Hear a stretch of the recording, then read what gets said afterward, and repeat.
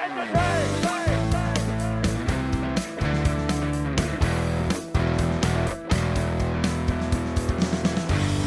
to the Critical Witness podcast, where we talk faith, apologetics, evangelism, and anything else we can think of. We hope you enjoy the show.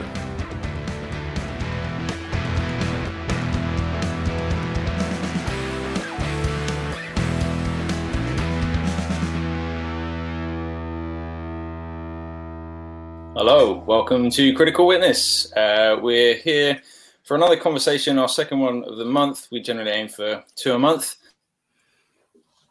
As before, I'm here with Dan, and we've got our guest, Randall Rouser, all the way from Canada tonight. So it's great to have him with us. We're going to be going straight into the topic, really, talking about his new book, Jesus Loves the Canaanites. We might have some time for questions, so do please ask them in the chat if you want to. Otherwise, just listen along, and hope you enjoy the conversation that we're going to have with Randall. So without any further ado or talk, Randall, it's great to have you on the show. Great to be on the show. Thanks. Thanks for coming. So just to kick us off, for those who aren't aware of who you are, can you give us a little sort of 5-minute summary of who you are and why you're a Christian?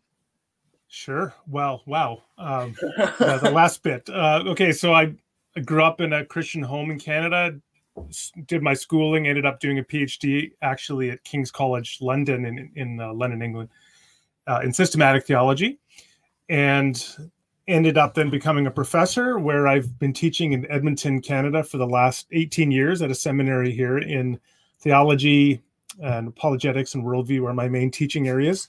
I've written 14 books. So the most recent one, Jesus Loves Canaanites, is my 14th now. In terms of why I'm a Christian, I mean, that's in one sense, I'd say, well, there's 14 books kind of exploring that whole question. I would say the one thing for me is I approach the apologetic defense of Christianity from what we call a reformed epistemological perspective. Now, that's a perspective that argues for the propriety, the justification, the warrant of coming to hold Christian beliefs as properly basic, apart from arguments or evidence.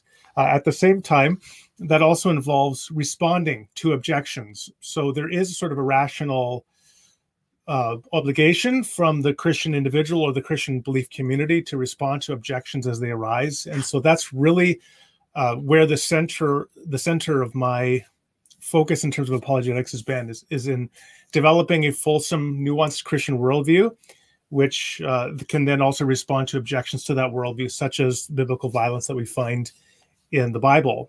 And so that's, of course, the topic of this book. One more thing I'll just say is, in terms of like if I were to just say, well, I'm a Christian because of this argument and this argument, not only would that be kind of reductionistic, because it's just so much more complex than that, it wouldn't convey the richness of why I'm a Christian. I think it was G.K. Chesterton who said that when asked to defend civilization, to the person who's a skeptic of civilization, what you end up doing is you just say, well, there's electric lights and there's indoor plumbing and there's all these things. But the value of civilization is so much more than any one of those things that you could identify. And so for me, it's very much the same with my Christian belief. It's a holistic, intellectually and emotionally and spiritually satisfying way of interpreting reality and being in the world. And then so I live in that way, and I seek to respond to objections to it as they arise, as we do have with biblical violence. Amazing. That's a pretty neat summary. I like that. And I like that you have managed to do a succinct reason for why you're a Christian while saying that you're not really able to. So well done. Good stuff. So I know I've actually, neither of us have yet read your book, Dan, for ideological reasons, because it's on Kindle at the moment. Me, because I'm reading your other book, Is the Atheist My Neighbor? So it'd be great just to have a little synopsis of how your book is unique in this area. There's Paul Copan's is God, a Moral Monster, and there's a few other. There's quite a few people who've dealt in this topic. So I've just been wondering, what have you brought to this, and without giving us the whole book, obviously. We'd like to read it. Yeah, definitely. There is a sizable literature on this topic, and it has really grown in the last 20 years, really since 9/11. 9/11, so of course the assault on the World Trade Center in New York by terrorists, that was a real catalyst for people in the West, particularly thinking about the relationship between religious ideology and violence. Of course, that was just, in a sense, it coming to North America, but it has been a problem on an ongoing sense for many other parts of the world. But as a result, so there were Christians who began talking about this in the early 2000s. And then the people who really, in some respect, were the most significant in terms of catalysts for it were the new atheists, like Richard Dawkins, Sam Harris, Christopher Hitchens, who really argued forcefully for, as they saw it, a link between religion and violence, or Christianity and the Bible and violence. And they really highlighted aspects of the Bible that are violent. So there are a lot of different Christian authors that have contributed to this conversation. You mentioned Paul Copan, another one of the most significant ones. Well, let's see. There's Eric Siebert and Greg Boyd is another one. And I interact with both of them as well as Copan in the book. So how's my book different? Well, one thing is that I really focus on, I mean, many of these people, they come from the perspective of being biblical scholars or theologians or philosophers or something else. So I come to it primarily from the focus of moral epistemology. I believe that one neglected aspect of the whole conversation is what we can know about the nature of reality through our God-given moral intuitions. So in the book, I develop a model of thinking, reflecting on our moral intuitions through concrete reflection on particular scenarios, thought experiments, and also particular encounters with reality. So for example, I talk about the degree to which the encounter with people who are being killed by the state really informs the way one thinks about capital punishment. The way that people in the discussion over the pro-choice versus pro-life question, the pro-life side has often wanted people to focus on what it means to kill a human fetus developing within the womb in utero as a way to concretely come to terms with the moral implications of that. And what I do is something on the same scale. I mean, the same principle, but on the scale of genocide.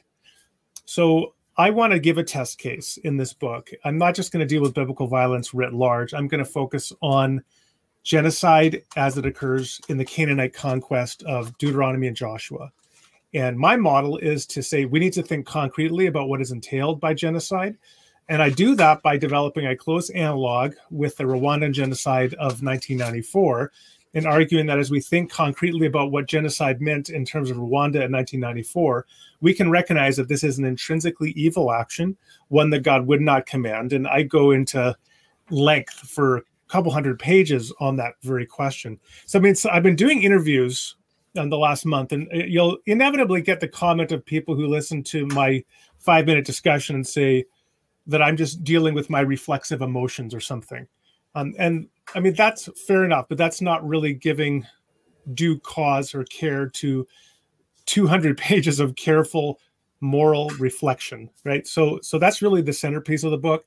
The other big piece of the book is then I go through and I divide all the major responses to the issue of the Canaanite conquest in terms of 4 major views. I call them the genocide apologists, and those are people that just, whether or not they recognize the concept of genocide, they do take a view that this happened historically and that it does meet what we have today as the contemporary definition of genocide. So I call them the genocide apologists. And then you have people like Paul Copan, who take a view that I call the just war theorists, where they say, well, if we read this text with adequate nuance, we can show that it's actually closer to a just war rather than a genocide. And I critique both of those views. I don't think either one of those views, frankly, is defensible. And then the final 2 views are what I call the spiritualizers, and they try to find some deeper spiritual meaning within the story of the Canaanite conquest. And then there are also people that I call the providential errantists. And they are people that say there is moral errancy or moral mistakes present within the Bible. And this is a good example of that. People falsely believed that God wanted them to eradicate the Canaanites. But the point with the moral errancy view is that God providentially included those errant moral perspectives within the text for the formative purposes for which he revealed the text. So I go through those 4 views, and I argue that the 3rd and 4th views, the spiritualizers and the providential errantists, are the defensible views, and the first 2, the genocide apologists and the just war theorists, are not defensible views. Cool. Dan, any points of sort of clarification on that? Yeah, I'm interested to know what you mean in terms of how you use your intuition or analogical imagination, something like John Spone might call it.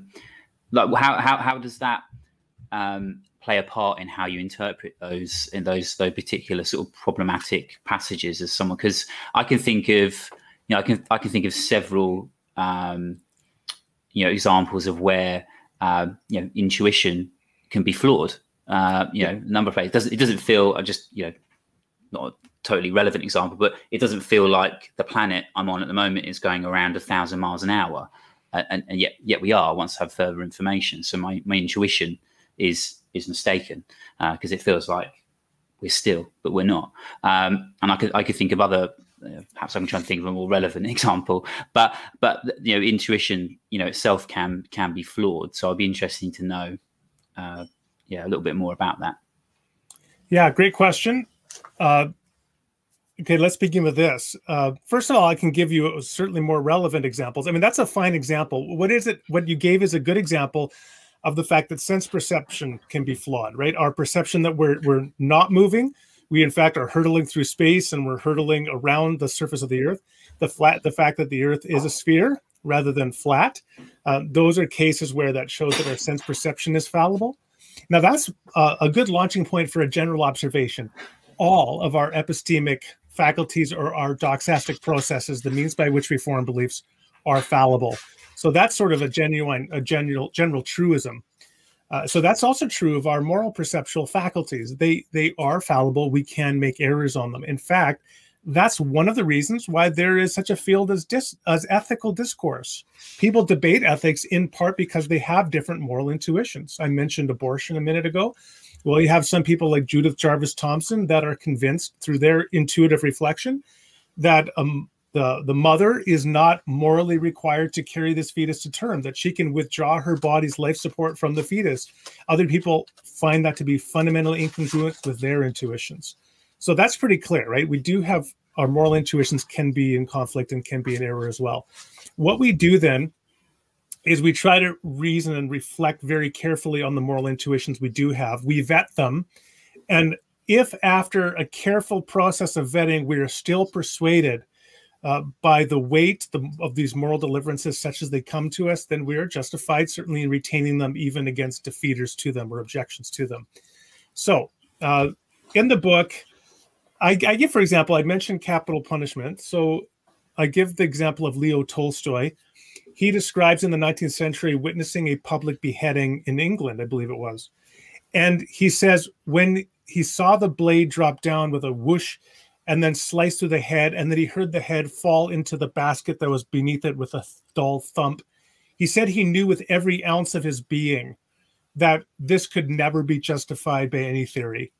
Now, that is an example where he's then reasoning out from his intuitive moral reflection. Now, moral reflection could be an error, but that's a reasonable starting point. Could I just raise, sorry, I mean, sort of jumping in there. So, but again, all right, so let's imagine Leo Tolstoy there, but let's change the scenario slightly so that it's not something, perhaps it's the case the person actually being killed is someone who murdered a close friend or a close loved one.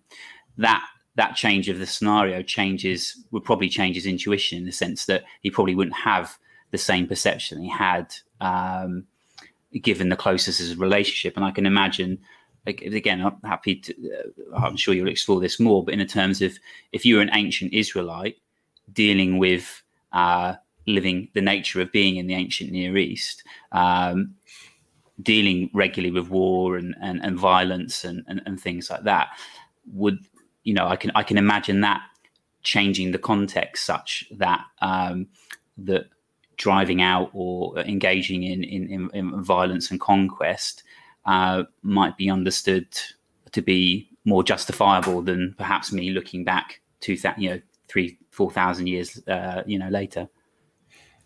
Okay, so yeah, so let's talk about, first of all, so you gave, well, what if the person was a personal relative? They might have a different perception on the execution. Yeah, they might.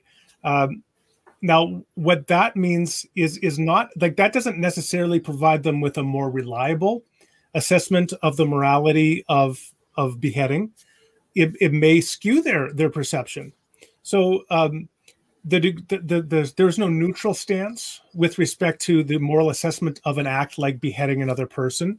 What we have Tolstoy as, quote unquote, the neutral observer, and then we also have the anguished wife who's watching the murderer of her husband getting his comeuppance, and they're both may have different assessments of that event. And so for each one of us, we're just going to have to weigh as best as we can through empathetic reasoning and each of their perspectives, and then come up with what we think is the best solution or explanation.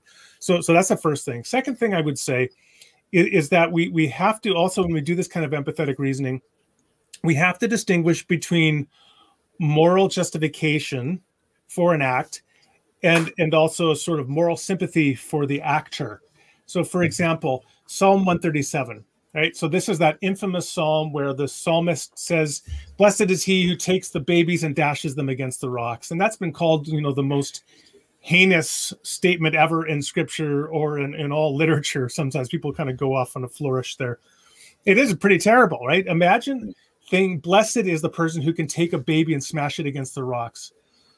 Okay, so I don't think that can be morally justified as a response to your oppressor, that you want to kill their baby. But there is definitely room, important, crucial space for sympathetic moral understanding of the person who says that. So in the book, actually, I give an example on that specific case of a woman in Canada, a mother, who was bereaved of her 3 children because of a drunk driver. And she said to the drunk driver at his sentencing in court, "I wish you could know what it is like to have every child that you've ever loved die and know what I'm experiencing." I don't think that her statement is justified as a general moral desire. I think it is perfectly understandable from the perspective of sympathetic moral reasoning, that we can understand why she says it. And so when it comes to the ancient Israelite and the way that they were responding to the Canaanites and so on, I think there's a lot of room for sympathetic moral understanding there. We can identify with them because we too have suffered our various grievances, but that doesn't mean we necessarily justify the way that they responded. So, go on. Oh no, sorry, no. I was trying to look up. I couldn't remember which psalm it was. You just quoted. I got distracted. I guess where we're taking this is to really digging into the passage. So I'll be interested in your connection on. So you look at Rwanda. Rwanda's done in a very Christian country, the Rwandan genocide. So I guess in some ways linked to the people of God going against what we intuitively see as a command to love your neighbor. I'd be interested in how those texts in Joshua can be spiritualized. I guess I haven't really engaged with those. The kind of engagements I've engaged with are like the just war, like the conquests were when you see cities, they're just military outposts, very few women and children, which kind of make the command to kill women and children a little bit redundant. So there are issues in those sorts of ideas of militarizing everything, and it's a just war. So it's never sat fully comfortable with me. But then the idea of spiritualizing the texts feels like I'm not taking the authority of Scripture very seriously. And I guess even more so when you start talking about there's this errancy within the Scripture. So I'd be interested in just kind of hashing out a little bit what you mean by this errancy. I haven't really engaged with that before. And I guess if your background's reformed, which kind of mine is in some instances, like that kind of idea of errancy within an inerrant text must throw up some curveballs for people. So I'm just wondering, what do you mean that you said that's defensible as a providential errantist? What kind of... Yeah, absolutely. Okay, so there's a lot in there that I'd like to respond to, but let me just focus in on the question of understanding the providential errantist perspective. So I give 5 reading principles when it comes to reading the Bible, general hermeneutical principles that I think are simple, but I think also intuitive and very valuable when it comes to reading. So one of them is the 2 authors principle. And the 2 authors principle is that for every text of scripture, there are ultimately 2 authors. There's a divine author and there's a human author. And what the divine author says in a text may be different than what the human author says in the text. And if it is, then to the extent where there's conflict between them, the divine author's voice trumps and provides the context for understanding the human author's voice, so that the divine author may be doing something different than the human author is doing. So we were just talking, for example, about Psalm 137. That's the psalm with dashing their babies against the rocks. That's one of many cursing psalms or imprecatory psalms that one finds in the Psalms. I think approximately 1/5 of the psalms include curses on enemies, including the beloved Psalm 23, prepare a table before them before me in the presence of my enemies. That's not a, hey, I want to sit down and have dinner with my enemies. That's, I want to be vindicated while my enemies look on. And it's not a particularly noble wish, to be honest. So, but there's a lot of many worse things. Like the psalmist saying he wants to bathe his feet in the blood of the wicked, for example.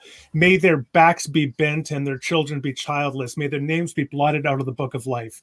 The psalmist says that God laughs at the coming destruction of the wicked. Okay, so let's just take that statement for example.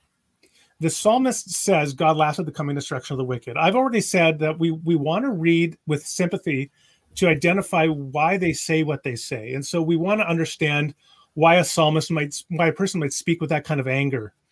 It doesn't mean that I say, yes, God indeed does laugh at the coming destruction of the wicked, because I actually, on this one, I side with Ezekiel 18:23, that God does not take delight in the destruction of anyone, and that God wants all people to be saved and come to a knowledge of the truth.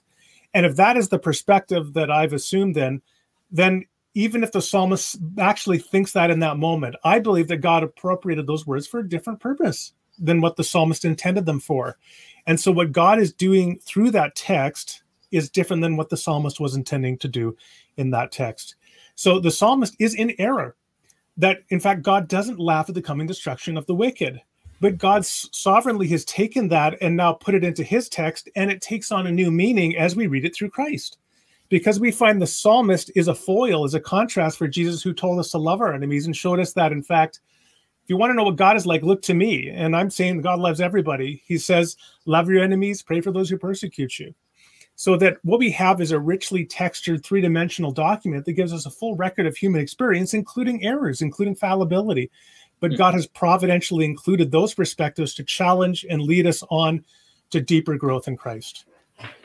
That's a really interesting way to look at it. And I guess, as I said, I haven't really thought through that too much, because I've always looked at those imprecatory psalms as they're always relinquishing those emotions, being honest before God, and sort of laying those things in his hands, including the death of the wicked, including the destruction, including vengeance, and all those sort of things. That being honest with God and wrestling with him is very healthy.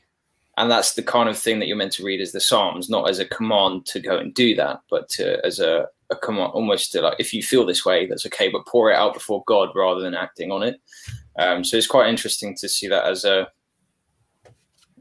foil for Christ. I quite like that. I have to ponder that a little bit more. But that's a really helpful way of looking at it. And just to sort of dig in a little bit more on that spiritualizing side of it, I guess if you're saying these two are defensible, would you take a more nuanced view that you're kind of sitting in the middle of spiritualizing and providential errancy, or you kind of? They're not. First of all, they're not mutually exclusive. So you can recognize that each one of these is providing part of a cumulative case argument to understand what's going on. Now, I don't give the golden key. This is how to understand what's going on here. For me, like, this book is about removing objections in the same way that a person can write a book, let's say about Genesis 1 and 2 or 1 to 3, and say, look, this is fully consistent with old earth creationism, with evolution, with a historical or a non-historical Adam described, understood with a particular set of nuance. You could just open up all those options without settling on any one of those and say, so don't let a particular view of the age of the earth or the origin of human beings or life on earth be a stumbling block for you. And that's really the focus here for me. And so in terms of these views, so I divide the spiritualizing view into two different camps. I think I call them the ancient spiritualizers and then the modern ones. And the ancient ones are people like Origen or Gregory of Nyssa in the early church, who tended to kind of develop this allegorical spiritual meaning. So, for example, the Canaanites become sinful impulses that we need to eradicate from the soul. And Joshua is read as a story of the sanctification of the individual in Christ. And those narratives, that way of interpreting strikes us as very curious today because we're creatures of the Reformation. And so from the Reformation period on, there was a growing skepticism about the fourfold approaches to reading Scripture. But for more than 1,000 years, those are very widespread, widely embraced views. And one thing that they did, whatever their limitations, was they tended to remove the co-option of a text like Joshua for violent use. So, for example, Douglas Earle has shown that Joshua, there are few, if any, appeals to Joshua to justify the crusades against the Muslims in the Near East. And that the reason for that is because Joshua was so commonly read through this spiritualizing prism in the High Middle Ages. So instead, what people did is they went to the Book of Maccabees in order to justify attacking the Muslims and slaughtering them en masse. Now, whatever you think then of the adequacy of Origen's spiritualizing, I think personally that was a pretty good outcome, because I would rather read the text in a fanciful, spiritualized way, but nonetheless an errant way, and be spared from being complicit in a horror like genocide. Which leads me actually to the deeper driving force behind my reading principles. I said there's 5 of them. The last 2 principles are to read as you're modeling yourself on Christ, to become like Christ, as Paul says in 2 Timothy 3. And to the end of that, always read so as to increase the love of God and neighbor. So if you read the text in such a way that you end up being alienated from God, and or you end up dehumanizing or objectifying your neighbor, you are reading the text contrary to the formative purposes for which God revealed it. And our neighbor, as Jesus shows us, are all the people from the outgroups that we are otherwise inclined to otherize, to dehumanize, and to hate. So Jesus tells us whether it's, the woman at the well, the woman caught in adultery, whether it's the tax collector, whether it's the Samaritan, the person with leprosy, we are to reach out, embrace, and love these people. And that certainly includes the Canaanites as well, which Jesus shows us in the Gospels when he heals the child of the Canaanite woman, and in fact ennobles her in that exchange. If you recall, she says, "But Lord, Rabbi, is it not right to at least give the scraps to the dogs?" And Jesus responds not like, "Hey, you showed me up, you Canaanite." No, he's like, "You got it," which shows a complete reversal of the way the Canaanites were viewed, right? So he's elevating the Canaanite just like he elevates Samaritans. So where is a common theme in sort of maybe more modern genocides, or tends to be this process of dehumanization? So obviously, once you say, I say the same with something like abortion as well, like we discussed earlier, is that you first dehumanize, and that almost makes it permissible to treat that group or those individuals in a way that wouldn't be permissible if they were part of the human community. And so you see that in things when you talked about Rwandan genocide, about cockroaches, or if you look at the Nazis, just referring to Jews as pigs and disabled people as useless eaters and things like that. And it's not obvious to me that when you look through the Old Testament, that the Canaanites are dehumanized or denigrated in an obvious way, and that seems to me it does seem relevant in a way, because I think they're never stripped of their humanity, not taking away the reality of what occurred, but that does seem to be a sort of missing link that it doesn't have in common with other examples that we might, more modern examples.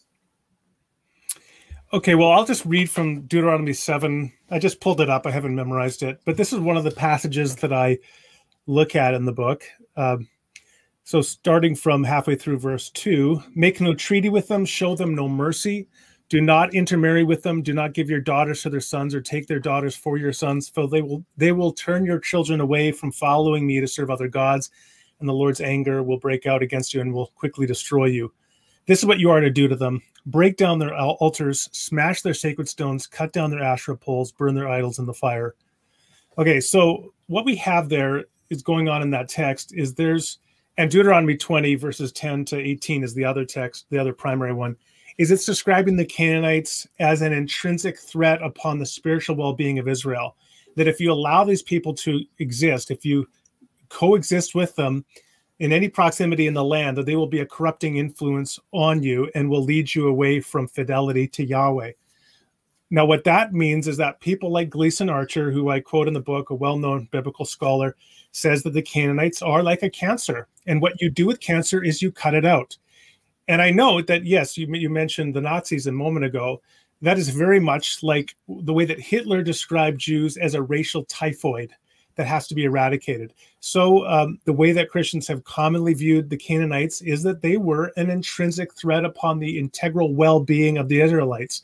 If they were not completely eradicated, they would have corrupted the Israelites just like a disease. So in fact, I do think you have the basic elements here. If you read the text in that straightforward historical narrative way, you have all the basics that are required for a genocide and the classic dehumanizing rhetoric of genocide.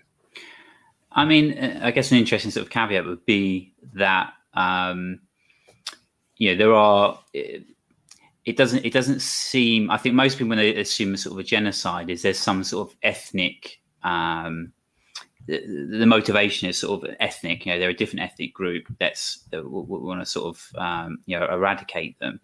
But that doesn't seem self-evident in the sense that they are. I guess a counterexample would be the Gibeonites, who they do make peace with in the land of Canaan, and there are sort of individual examples and things as well in terms of the fact that I might be wrong, but like Deuteronomy 20 talks about making peace treaties and things in warfare, that actually the offer of peace would have been something that may have been made, but there was no sort of attempt no obvious attempt other than the Gibeonites that was ever taken up.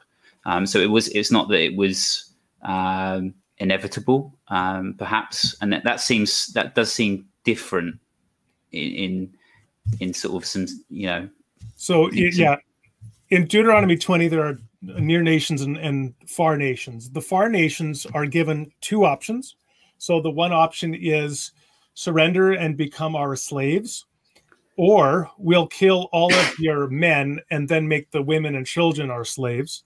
So, I mean, you just apply that to any geopolitical dispute today, we would not think of that as a particularly benevolent offering, right? Like imagine if like Russia said to England, we're going to invade you. You can become our slaves, or we'll massacre all the men and then you'll become our slaves. So, but that's the nice option, because the option for the near tribes that are in the land is not that. It's leave alive nothing that breathes.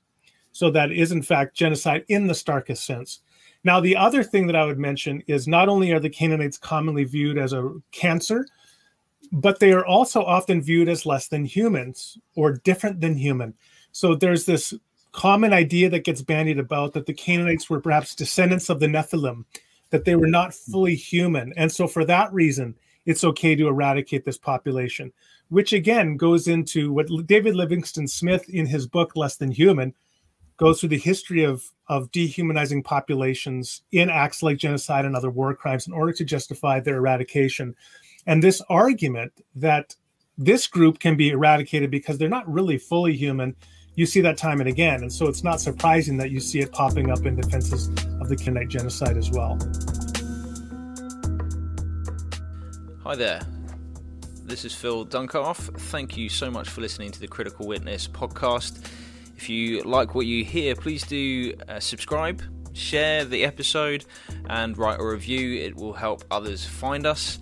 And if you really like what you hear and want us to grow, please do consider supporting us through patreon.com/Critical Witness. Enjoy the rest of the show.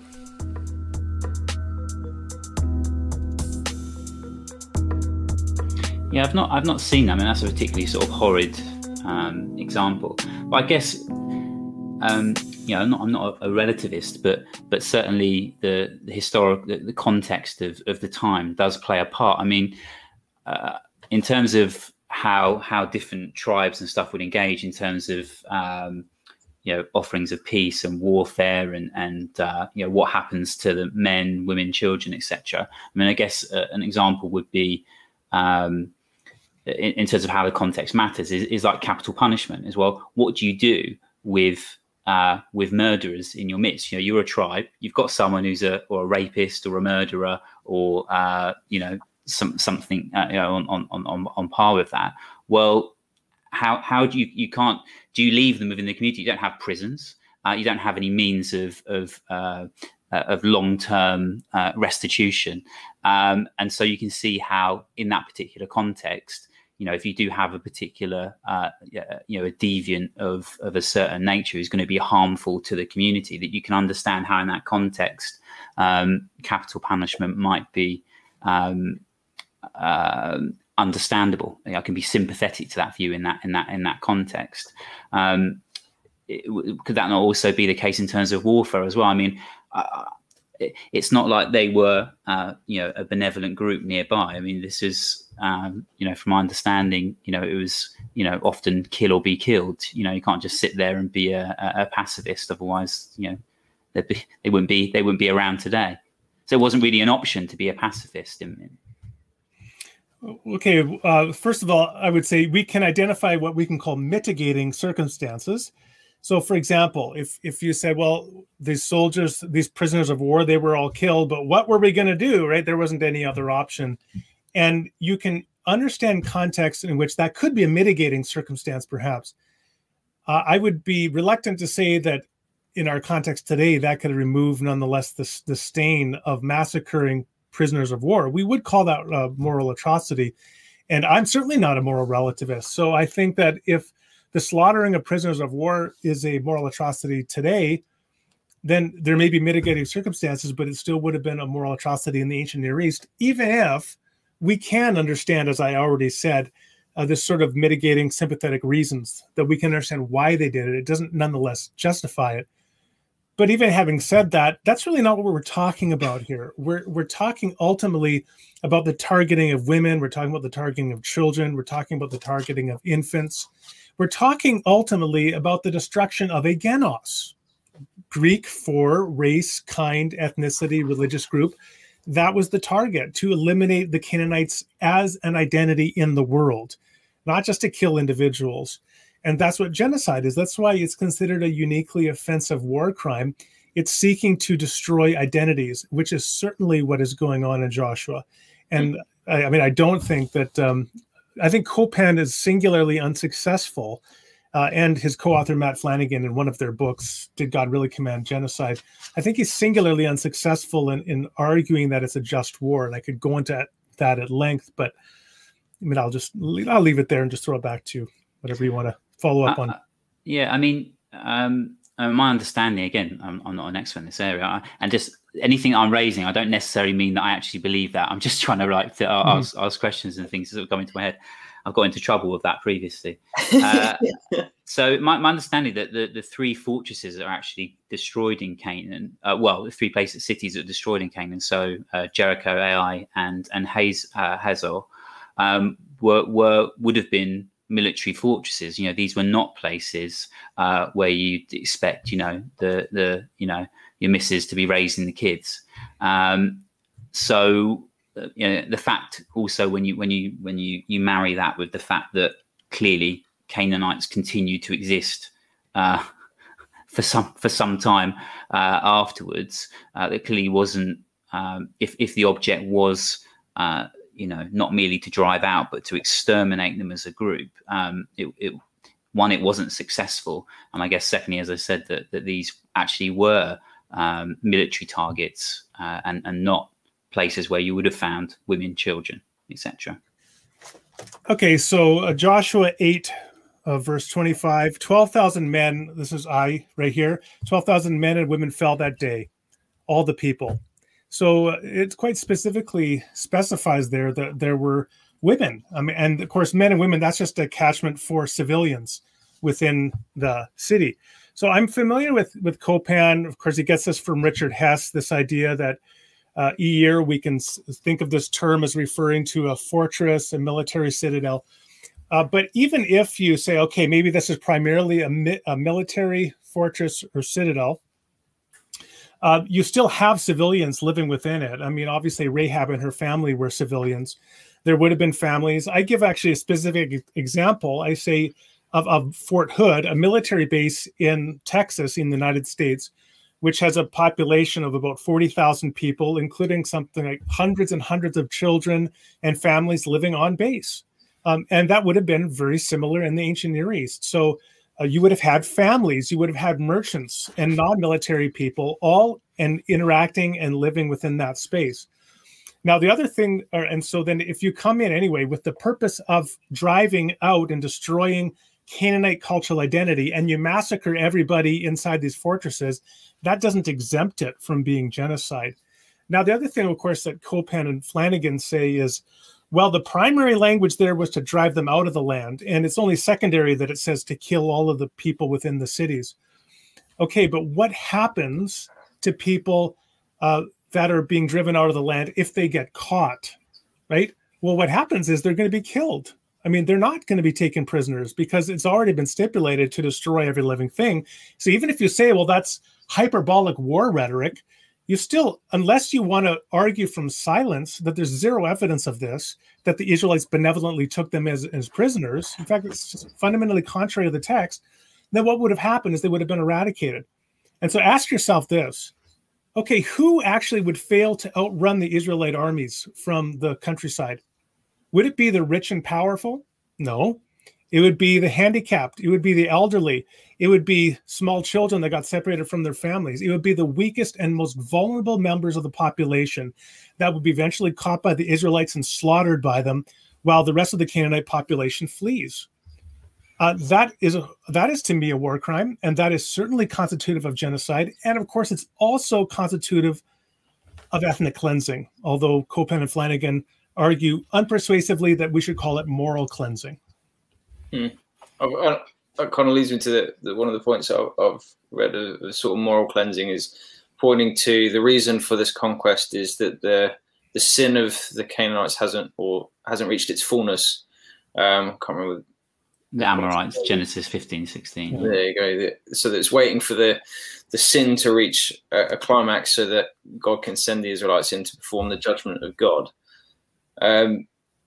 How much do you engage with that? And I'm not, again, it's one of those things that I've kind of gone, okay, it's a time and place, a single command for a single location and entity, but it's, yeah, how do you handle that? Yeah, so I mean, you have to ask, of course, this question: is that in principle the kind of justification that we consider viable for genocide? Because if you're going to accept genocide can be morally justified in one context, then in principle it can be justified. So then you have to look at others. So if you're going to say, well, if a particular group has certain historic sins for which that group is culpable, then it is morally possible to commit genocide on that group. Okay, well then let's talk about the United States and the history of slavery in the United States. Is that sufficiently egregious that it would be morally justifiable now, 150 years after the ending of slavery, to go in and commit genocide on the population of the United States because of past sins of slavery within the United States and the slave trade? But wasn't the point that it was ongoing? So it's not like that 400 years, they did something 400 years ago and then 400 years later, it's like, let's go back, it's payback time. It's that in principle, it's the fact that whatever was ongoing. And I know, I can't remember, is it Clay Jones? He's written quite a lot about this in terms of outlining the sort of more, the sort of despicable sort of moral practices that were sort of ongoing in Canaan at that point. Yeah. So Clay Jones, I argue or I engage with his views quite extensively, actually, because he does make this argument that the United States is no better than Canaan. So in essence, Clay Jones, in an essay published in Philosophia Christi, ends up taking the position that in principle, I mean, this is the implication of his view. In principle, it would be morally justified to eradicate the population of the United States, not only as because of what I talked about, past sins, but also because of ongoing sins. So under child sacrifice, he gives the equivalent of abortion today. So that's a sin. Another one, he cites Metallica song lyrics as evidence for the fact that the U.S. is open to bestiality. And he also cites the zoophilic themes of a play as evidence that the United States is open to bestiality. And so that's part of his cumulative case to justify the eradication of the population of the United States. I actually think he's not doing himself any favors. I think he's showing the absurdity of his position, that if ever you have a reductio ad absurdum for your arguments about ancient Canaan, it certainly is the case if you end up arguing for the justification of eradicating 300 million Americans today. Yeah, I mean, I've not seen him argue that. I'll have to do a bit of reading. I'm sure that's probably, but he's not. So you're saying that he thinks it's more on principle, it's morally justifiable to do that on the basis of his argument. In his essay, he argues, first of all, at length about how sinful and wicked the Canaanites were. And I will say that that is not a view, to my understanding, I'm not a biblical scholar, but that's not a view widely shared among biblical scholars and archaeologists, that in their view, the common view is that there's no evidence that Canaanites were any worse than any other ancient peoples. But they do get dehumanized and objectified by people, I think, like Clay Jones, because they want to justify their reading of the Bible. Which again, I'm just not to go on a tangent, but I think that shows there's a danger there that's fundamentally counterintuitive from the call to love and humanize our neighbors rather than the opposite. Okay, so that's his argument. He's arguing that the Canaanites were so horrible. And then in the last part of his essay, he then says, hey, what about the United States? And he goes through these 5 catalog sins, including bestiality, including, as I said, child sacrifice. And he says the United States is really no better than Canaan. Now, he doesn't come out and say, therefore, we can commit genocide of the United States, but it's left hanging there. I mean, he's just made the equation. It just flows naturally. At least that if God were to give the command tomorrow, then yes, it would be morally justified. And, you know, there are places, like you can read the book of Revelation 17, 18. You can read passages like that as talking about a future cosmic warfare, which could be interpreted as genocidal in scope.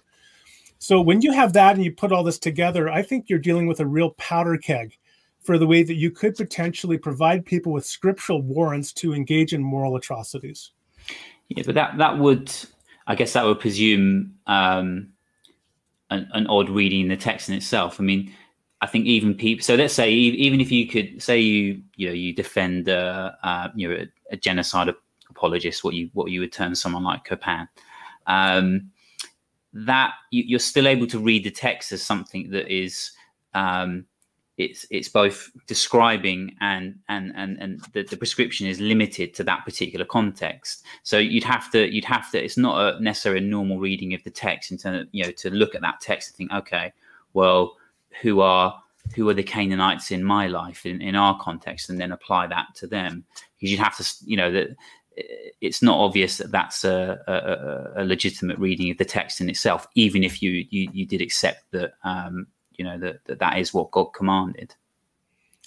Well, it's not obvious that it's legitimate, but we have a long history of Christians doing precisely that. So you have Oliver Cromwell appealing to those texts, the texts of Canaan, to talk about the Irish as being Amalek. You have the same rhetoric the Puritans used, talking about the indigenous Indians of the United States as being Amalek and justifying genocidal actions against them.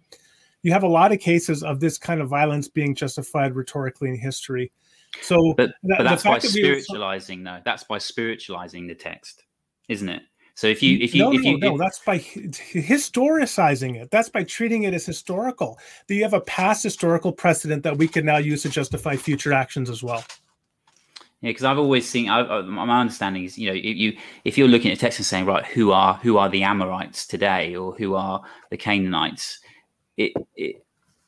Yeah, it's not. I've always understood that to be that seems like more of a natural outworking of spiritualizing the text rather than one of reading it literally and thinking, well, the fact is God has not commanded. This is not a command that the church has been given to kill the equivalent of the Canaanites in our context. No, it's the opposite, because, as I said, for people who spiritualize the text like Origen, they say the Canaanites are symbolic representation of sinful impulses within the individual. So there actually is a conversation about whether Origen ever believed any of these events actually happened or not. And I'm not an Origen specialist to really be able to opine on that. But from what I've read of Origen and his sermons, he has a collection of sermons on Joshua. I tend to think that he didn't think it actually ever happened. And so that where it functions is as an allegory for the life of the soul. So if you have it as an allegory for the life of the soul, there's just zero justification for now historicizing it and applying it to actual people groups. But if you believe this is a historical record of how God has acted in the past, then you are in principle open to the possibility that God would in fact command it in the future. And that is indeed what you find when you have the text after the Reformation being historicized again. You then have people like Oliver Cromwell and the Puritans who come along and say, hey, well, then who are the Amalekites in our day? And then they use it to justify atrocities. Yeah. No, I mean, there's cases. There's been, you can always find examples of people making terrible jumps from Scripture. I'm just saying that it's not. It doesn't seem an obvious reading of the text to jump from something that we are not Israelite. We're not ancient Israel, but it's not. We wouldn't understand the rest of the. Well, most people wouldn't read the text. You'd hope they don't read the text like that. I've never met anyone who does. No, not even online in that case. Is there anyone actually arguing? It sounds like Clay Jones comes close to some extent. He just kind of leaves it hanging. But I haven't engaged with anyone who sort of justify violence in that sense. I don't know how you could when you're following Jesus, but I guess it has happened historically. I guess kind of wrestling with that one. It's a bit of an odd one. Much depends on what you think it means to follow Jesus. So if you just have to look through history there. I mean, Philip Jenkins in his book, I think it's called Laying Down the Sword or Lay Down the Sword.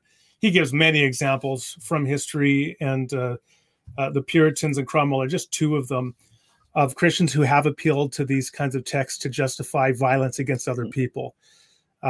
You did refer, Dan, to Copan as a genocide apologist, but again, to clarify, I say that he's a just war theorist. Oh, but sorry. No, it's fine. Sorry. But his views end up, in my view, being really collapsing back into something like genocide apologetics.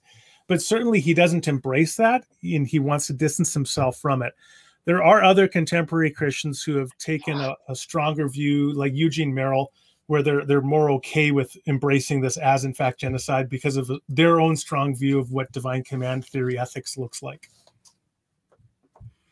Yeah. What would you, just quickly, I know we've got to kind of round up because you haven't got much time left, but like someone like John Walton would say that, the point of Israel's invasion and destruction, whatever the particular limits or extent of that was it was less about killing and more about dismantling the community of the Canaanites and everything that they stood for. And I guess that kind of squares with Deuteronomy 9:5 and not being influenced by their culture and their practices. Well, I will say that I've read the book he co-authored, I believe, with his son. I have a review of it on my blog, but I'll just say that your description actually just now is genocidal in nature, ironically, because when you say, well, it's not about killing, it's about dismantling, which is really, I think, a euphemism for destroying a culture. I quoted earlier from Deuteronomy 7. So if you have one group comes into another group and cuts down and destroys and burns all of their religious and cultural identifying marks, that is what we call genocide. That's an attempt to destroy the cultural identity of the people. So if you read the United Nations Declaration on the Crime of Genocide, which was adopted, I think it was originally 1948, the first example of genocide is killing members of the group. But that's only the first. And there are all sorts of other ways that you can destroy a cultural identity, including transferring members of the group to another group and then trying to reprogram them. So, which is what Canada did to the First Nations people here in something called the 60s Scoop. The government actually took Indigenous children away from their families and put them in state-run houses where they were going to give them good Canadian culture. That's really functionally genocide. And then even if you sterilized a population, let's say unbeknownst to them, they might never be aware of it. But if you did that to the end of destroying their identity as a people by preventing them from having births, that would be genocide as well. So the concept of genocide, I think, would apply to what Walton's describing there. So what would have, I guess it was interesting. I mean, the United Nations, obviously, thousands of years later. So what would have people thought at the time? So let's say you're, back then, would surrounding groups have seen this as something that was, would they have understood it as genocide? Genocide is a modern concept. The term was coined by Raphael Lemkin in 1944. He was a survivor of World War II. He was Jewish himself, ethnically Jewish and Polish. And he, as a lawyer, he sought for the recognition of the concept of genocide in international law. And so it was adopted, as I said, in 1948 at the United Nations. So it's anachronistic to apply the term to earlier periods, of course. That's what I mean, yeah. Yeah, but that doesn't mean it's inappropriate, because the United States, for example, just recognized that Turkey engaged in a genocide in 1915.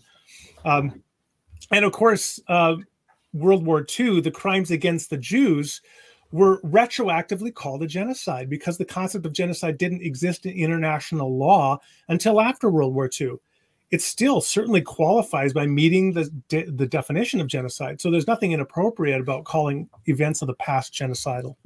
But what, I guess what on your understanding of what genocide is, wouldn't have made any that wasn't all ancient warfare in a sense genocidal?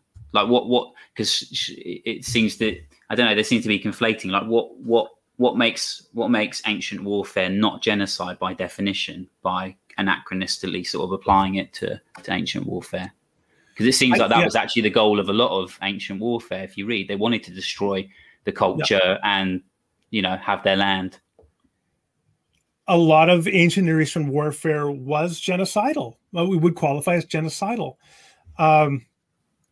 So it's sometimes called total war. And yes, that was very much the practice back then. And so you could say, well, that's a mitigating circumstance that everybody was doing it. But of course, a mitigating circumstance, again, doesn't morally justify it unless we become moral relativists. So with that in mind, I'll just throw out an interesting idea and explain why I think it's inadequate. So Christopher Wright, he proposed in one of his books along the lines of accommodation. So the accommodation is this idea where God meets us in our limited understanding, and then he tries to bring us on to a deeper understanding. And so he gives an example that divorce was God's accommodation in the Torah, but Jesus says ultimately that was never God's purpose, that there would be this thing called divorce. So it was an accommodation. And then Christopher Wright says, well, maybe we can think of this total war that was practiced in the ancient Near East as an accommodation as well, that because everybody was doing it, that was just the standard mode of warfare in the ancient Near East, that Yahweh likewise commanded his people to adopt that by accommodating to it and allowing them to engage in the same kind of warfare that was being undertaken by others. And one thing I just point out is there are all sorts of standard practices of war that I think we right away say, no, God couldn't accommodate to that. So a couple of them is rape. Not only rape of defeated civilians, but also rape of defeated soldiers is a very common practice throughout the history of warfare. You might even call it an institution. Another one is cannibalism. Cannibalism has been commonly practiced as a way to further dehumanize the subject population and the soldiers of the subject population by eating them. So then you want to consider this as a thought experiment. Could God accommodate to the warfare practices of other times by commanding the Israelites or some other people he had chosen to engage in acts of war rape and war cannibalism? And I'm inclined to think he certainly could not. But then I will say that genocide is not worse, or that cannibalism and rape are not worse than genocide. They're just all equally opprobrious crimes against humanity. If he couldn't accommodate the first two, he can't accommodate the second, and wouldn't accommodate the second either. And there's quite interesting. I'm kind of left at the moment going, I have no idea where I sit on this. I mean, the way that I currently harmonize things at the moment is knowing that Canaanite line isn't wiped out, and we see that through Rahab, through then Boaz and Ruth, and then into Jesus's genealogy, in that they appear in the genealogy and they are part of the line of the Messiah. So there's something about all nations from Genesis 12 all the way through, even through the conquest into Jesus. So, but neither the Rwandans. There's still Rwandans today, and we'd still look at that and say, well, that was genocide, even though that there are still Tutsi, Tutsis, and I can't remember the name. Yeah, and there are still Jews, right? But there is also a Jewish genocide. Yeah, so I'm not in the sense. Yeah, so I'm not in the sense that lets it off. I've seen that as a defense. For me, this whole aspect of genocide is just kind of left hanging in there, and I guess Digital Notice on the chat has actually asked a pretty good question. So why would God include something so difficult, dangerous to interpret? Dangerous in the sense that people have based further atrocities off of it. Why do we have stuff like this in the Bible? Do you have a sort of a theory on that? An answer on that one? Well, that's chapter 12. Awesome. Nice. Read the book. I like that. Yeah. No, but so in chapter 12, I lay it out in a couple different ways. I quote from John Loftus, actually, who I wrote a book with, and I also quote from Justin Schieber, who I wrote a book with, who both raise a similar kind of overlapping question. And the question is the degree of ambiguity and the degree of moral ambiguity within the text morally defensible? Could God justify, as an author, divine author, allowing that kind of moral ambiguity that can allow for seemingly justified reasoning and interpretation of the text, which justifies atrocities? Or is it just over the threshold that it's not morally justifiable? Now, that is an example, a subset of the problem of evil, right? It's the problem of moral ambiguity within the text, and it's the general problem of evil in the world. And so there's a similar sort of defense in each case, which in its essence is that, well, insofar as God has morally sufficient reasons to allow evil, such as some greater good, then he's justified in doing so. And so likewise, the argument would be that God could have morally sufficient reasons to allow the degree of moral ambiguity that exists in the text. And so I kind of lay out how one would make that case. It seems to me that there's simply no way to argue definitively for or against that, because we just do not have that quote unquote God's eye point of view to let us know all that God is intending to do with the text and all that it in fact does, and how he balances the ratio of good to evil, or hedons to dolors, or however you want to categorize that, with respect to his intentions for the text. But for me, that just means that if I already have a justification or a ground to accept this text as God's inspired word, then to me, the moral ambiguity does not present an insuperable difficulty. But I recognize that for other people it may, right? That this is just the case where different rational people can look at it and with different intuitive starting points can come to different conclusions. Good. I like your.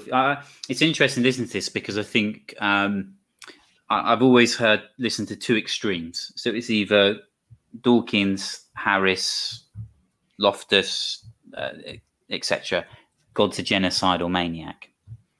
The other side is, largely I think summarized as the Canaanites were really bad, and God, they deserved it. Which I'm obviously clearly uncomfortable with both extremes, but never really been confronted by a view that is somewhat close to is somewhat more closer to the middle. Well, just taking a different view completely. So yeah, I'm looking forward to reading your book even more now, because I've a bit of a taster. So I look forward to having a read and trying to establish a more sort of concrete view myself, one that I'm sort of more morally comfortable with as well. Although I know I'm not the arbiter of what God does. But I'm just aware, Phil, that I know, Randy, you said you had an hour, and we just gone a little bit over that. So, can we ask one more question? Sure. Just it's a question we ask all our guests. Just wondering what we should read, what we should listen to, or what are you listening to at the moment with regards to resources around this topic, or just in general, what should people engage with in understanding the Bible better? Well, so obviously, apart from my book, which goes without saying, please plug it. Plug as many of your books as you like, which are the top three. Well, actually, I would. I mean, this one, Jesus Loves Canaanites, and also the one that I wrote last year, Conversations with My Inner Atheist, also fits in with this. But in terms of other perspectives, I think Greg Boyd's work is very important on this, Crucifixion of the Warrior God. I critique him a fair bit within my book, but he's done the single most comprehensive proposal, and it's a 1,500-page work. So I think that's really essential reading. I think that Copan and Flanagan's work, Did God Really Command Genocide, and Copan's Is God a Moral Monster, are both at the top of their game for the approach that they pursue, the just war approach. I think that Eric Siebert has written a couple books, Disturbing Divine Behavior and The Violence of Scripture, that are very important. Kent Sparks has written on this. In terms of the contemporary spiritualizers, Douglas Earle has written a book called The Joshua Delusion, and another more academic one, the title of which I forget at the moment, and Jerome Creech, also from a contemporary spiritualizer's perspective, which we really didn't talk about today. I didn't touch that one. But there's a whole gamut of literature. The thing that I just want to say, and I hope that, I mean, on the one hand, I argue my view aggressively, because I do think that if I'm right about this, then there is a sense where contemporary defenses of genocide are in some way like 19th century defenses of slavery, that they are just fundamentally getting Christianity and some of the hermeneutical and ethical implications and commitments of Christianity wrong, and that can have very harmful effects, and we ought to fight them. So there is that part of me that wants to argue aggressively from my position. But at the end of the day, I simply want space for this position, because there are too many people. I think, Dan, as you said, you've given this sort of dichotomy, that there are too many Christians who have ended up having crises of faith or leaving the faith altogether because they weren't given options between John Calvin and Richard Dawkins, right? That there's seemingly nothing between the glory of God commanding a genocide and God's a moral monster. And there has to be space for other views. And so I'm certainly trying to argue for one of them. Yeah, I appreciate that. And just to say, that's partly why we've asked you to come on this conversation. Hopefully we'll be able to have another conversation on another topic. Just appreciate your sort of nuanced view on things and the way you engage with atheists, and really enjoying your book on Is the Atheist My Neighbor? Just the way that historically Christians have spoken about atheists even, and your challenge to treat them as our neighbor rather than dehumanizing as many have historically done, or even recently have done. So yeah, great. Anyone listening, please do buy any of Randall's books. Follow him on Twitter. Follow him. You're mostly on Twitter, aren't you? You've got a website, randallrouser.com, as well. Yeah. Yeah. And you're now all over YouTube with your own channel, so subscribe there. Go and engage with them there. Dan, anything else to say? No, other than thank you. I look forward to, I'll be ordering another one of your books after we finished here. So, well, yeah, I really enjoyed it. I'll just say that you guys pushed back, which I love. I love to have a little bit of engaged repartee. So, I mean, I also like the interviews that are just sort of like going through a list of questions, but kind of really getting into the thick of it. That's interesting and it's engaging and stimulating. So I really have appreciated and enjoyed the exchange. So thanks for having me. No worries. Thank you, Matthew. There was one technical question which maybe you can think about. Finding Truth, one of another channel, is asking if you'd be open, though you spelled your name wrong, Santi, sort it out, be open to have a conversation with Clay Jones about this topic. I'll leave. Sure. Yeah. There you go. Santi, if you're watching, get on it. message Randall on Twitter. He's active there. Cool. Thanks. I'll close off here with a couple things. We don't actually have anyone lined up yet confirmed. We have a couple of options that we're discussing, but we will be next chatting with someone in June. We're trying to do a couple of these a month just from general business, and I moved house and stuff's happening with Dan as well. So we're kind of a bit manic, both of us, but we'll be back in June. Follow us on Facebook, on Twitter, and also subscribe to YouTube, and you'll get notified when we're next on. Otherwise, we do update our podcast. So if you just prefer listening rather than watching, then subscribe to SoundCloud or whatever podcast you use. And finally, just a big thank you to those who support us. We do this for fun. We love having these conversations, but we do have a Patreon page. Feel free to stick a couple quid in for that, and we'll be very appreciative for it. But these will be happening anyway, and any money that goes above and beyond our costs, we'll consider how we can put that to better uses rather than our pockets. So thank you for your support, those of you that do that. We're very appreciative. On that note, thank you, and we'll see you again very soon. Bye.